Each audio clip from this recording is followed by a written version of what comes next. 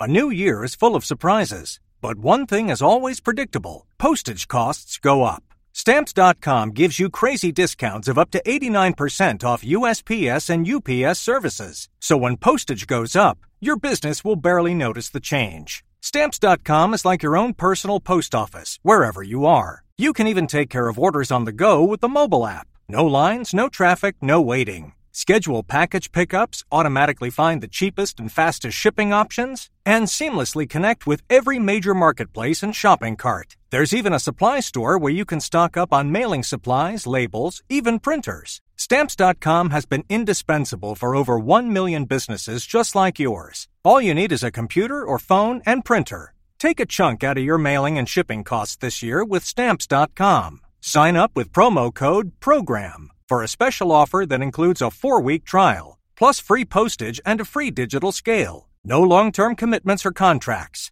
That's Stamps.com code PROGRAM.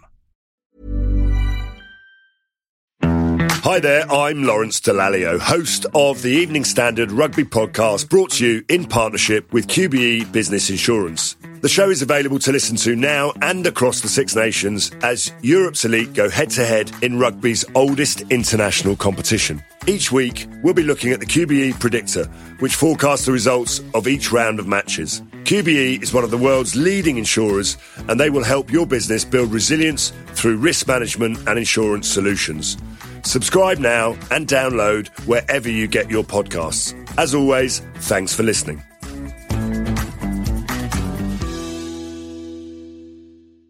ES Audio. From the Evening Standard in London, I'm Rochelle Travers, and this is The Leader. Do armed police officers need more safeguarding? Officers are extremely anxious, and I think it's important to put this in context. A lot of this is driven by families. Many of them are under pressure from their partners, sort of wives, husbands, parents, children, who actually are saying, I'm worried about what you might go through based on your job. I'm not sure we're up for this as a family. The head of the Met, Sir Mark Rowley there, speaking at the first meeting of the new policing board. His comments come after the military was on standby over the weekend to provide support to the force.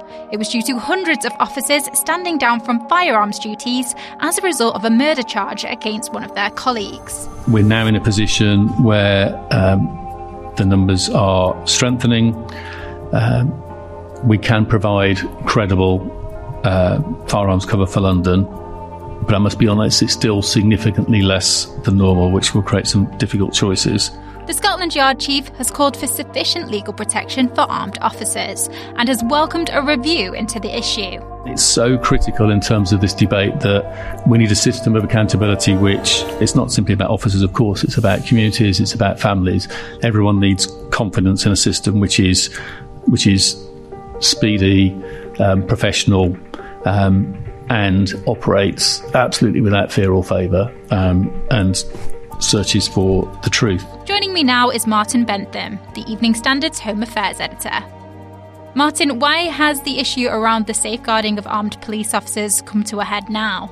The problem was prompted immediately by the decision last week to charge Metropolitan Police Officer, a firearms officer, with the murder of Chris Cabba following the fatal shooting last September. Obviously, we can't talk about that case directly. We don't even know the circumstances precisely of what happened and so on. It's sub judice, so we can't discuss the details. But it's not the only case, but it's the most recent one, obviously, where the police have felt, and firearms officers, I suppose, in particular, have felt that the process by which they're held to account, and in this case, obviously, this officer, as a matter of fact, now faces trial for murder, a potential life sentence if convicted, and clearly whatever actually happened in that case and in any other case where a lethal use of force, for example, would be used by an armed police officer in his duties, that person goes out every single day, potentially on duty, potentially having to deal with a very dangerous incident. At the end of it, they're suddenly facing potentially going to jail for life. So clearly that's quite a big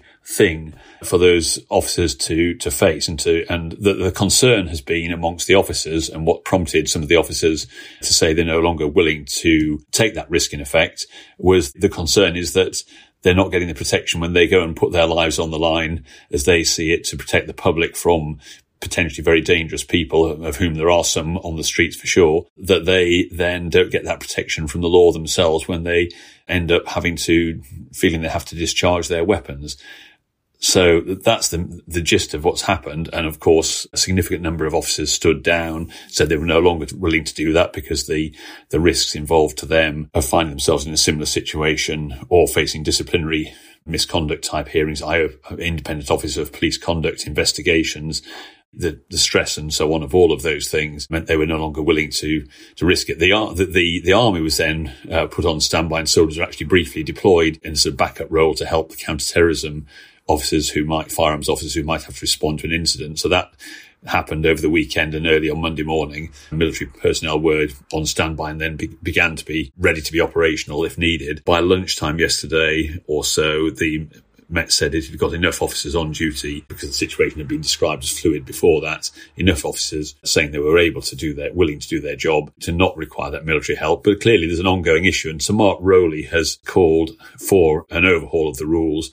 The Home Secretary said she's going to have a review, and there will be various things that were looked at in that review, including things like the speed of investigations into these incidents. Now, that has been a concern before. Sir Mark Rowley talked about this before the Chris Cabba shooting decision. He talked about this, and indeed the campaign group Inquest only a few weeks ago, which supports the families of people who've been caught up in fatal incidents of one sort or another, they themselves have been saying on the year's anniversary after the shooting of Chris Cabba that they it was taking far too long for the process of investigating, deciding whether to bring a charge or not. That was all taking too long. And I think clearly Sir Mark Rowley in his letter referred to a case involving another fatal shooting of Jermaine Baker, and in which the officer concerned, although there's been inquest findings and so on, and no decision to charge the officer there's still a potential gross misconduct case 8 years on from that shooting facing the officer because of a direction by the Independent Officer of Police Conduct. Now,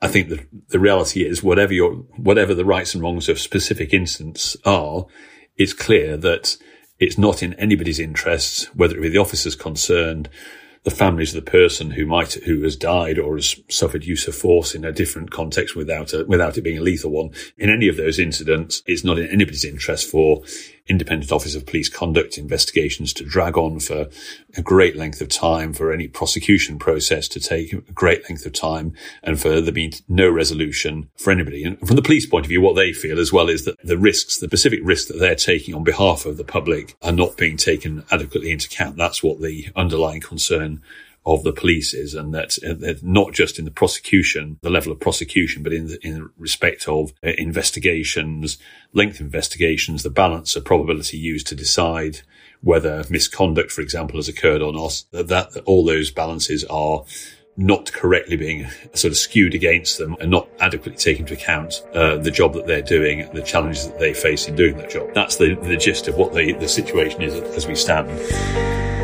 Let's go to the ads. Stay there to hear more from our Home Affairs editor, Martin Bentham, about what current legal protections armed officers have.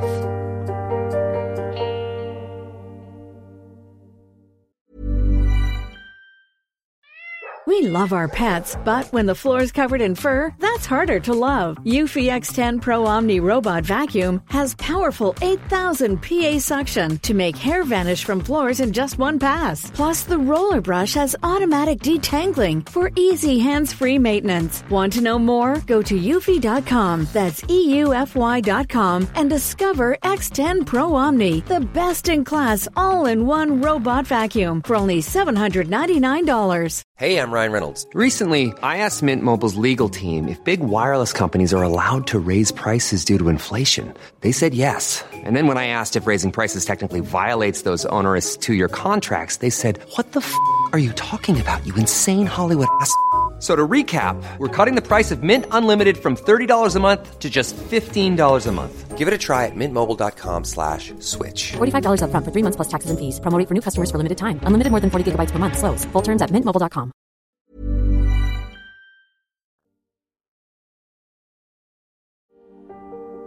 Welcome back. Still with me is the Evening Standard's Home Affairs editor, Martin Bentham. Martin, are there currently any legal protections in place to protect armed police officers then? Well, very much so, because the ordinary law applies to a police officer in these circumstances. And whatever happens, that will still remain the case, frankly. It's inconceivable that the police could be given a complete blank check to fire their weapons, which they do very, very rarely. I mean, Sir Mark Rowley pointed out that they get caught about 4,000 incidents and they only fire about twice a year in London. So it's a very rare thing when this happens. But no, the normal law applies, and you have a right of self-defense. And if an officer has a reasonable held belief that his life or those of colleagues are in danger, or indeed the member of the public, for example, because it could happen with a member of the public, that they are entitled, if they have that reasonably held belief, to fire their weapon in essence in self-defense of them or some other person. And that's quite a high threshold. There have been very, very few prosecutions of the sort that we're now going to see in the Chris Cabba case. There was one other that I can recall in the case called Azelle Rodney, where an officer was charged.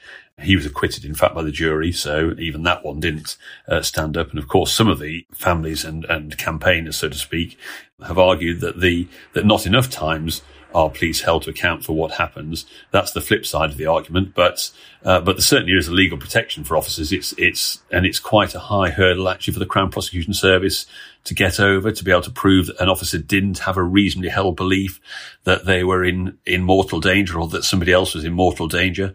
So of course we'll wait and see in this case what happens when the jury gets to hear the case, assuming it goes goes all the way through the process to a jury trial at the end of it. But that legal protection very much exists, as it does sort of in a sense for any member of the public who has a right of self-defense in a life-threatening situation.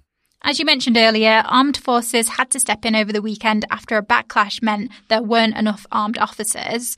Is there a concern that this is going to be an ongoing issue of not enough officers willing to be armed moving forward? I mean, there are different views about this. I mean, of course, first of all, it will depend on what the outcome of the reviews are and the requests by Sir Mark Rowley for various changes to the way that misconduct and the prosecution thresholds and so on, and indeed and what the Home Office decides. The Home Office says it's going to conduct this review very swiftly, and I suppose part of the answer is it will depend what the outcome of that is. Clearly, I would think from the police point of view, and I think we've seen this a little bit in the last day or so, that the fact there is a review, the fact that Sir Mark Rowley has come out so strongly and said we need to look at these rules because they're not giving adequate protection to my officers doing these very dangerous jobs, that will reassure some people. But obviously, ultimately, it will depend on each individual officer and whether they think that the safeguards that are there to protect them while carrying out their job are adequate. Of course, the other point has been made by some people that people who do these firearms jobs, they volunteer for it. They can't be compelled to do it. But some of them like it, and the alternative is doing some other type of policing, which they may not want to do as much, despite the risk of being a firearms officer. And of course, as I just said, they actually fire very, very rarely. So the sort of situation that occurred and has occurred in the Chris Cabba case and in one or two others doesn't generally occur. Most firearms officers do their job day in, day out without ever firing a weapon, and therefore never end up in that situation. So it remains to be seen. But clearly, yes, the problem is not resolved. It will bubble away, and it goes to a wider issue because Sir Mark Rowley talked about use of force more generally, not just when guns are fired, but in terms of, and he's talked about this prior again to the Chris Cabba case, when police are involved in chases, for example, and somebody crashes. It's cases like that can also drag on for a very long time from a police point of view, and the officer or officers concerned may have done nothing wrong. And again, they feel that they're subjected to a very protracted investigation, which is inevitably very stressful for them, whether they are absolutely convinced that nothing will be found at the end of it. And so there is a wider issue here as well as the actual one of just lethal shootings that occur. So it's far from resolved. It'll come back, I think, as an issue potentially either resolved or unresolved, and then we'll see what happens. You can read more on this story and others in the Evening Standard newspaper or on our website, standard.co.uk. And that's it from this episode of The Leader. This podcast is back tomorrow at 4 p.m.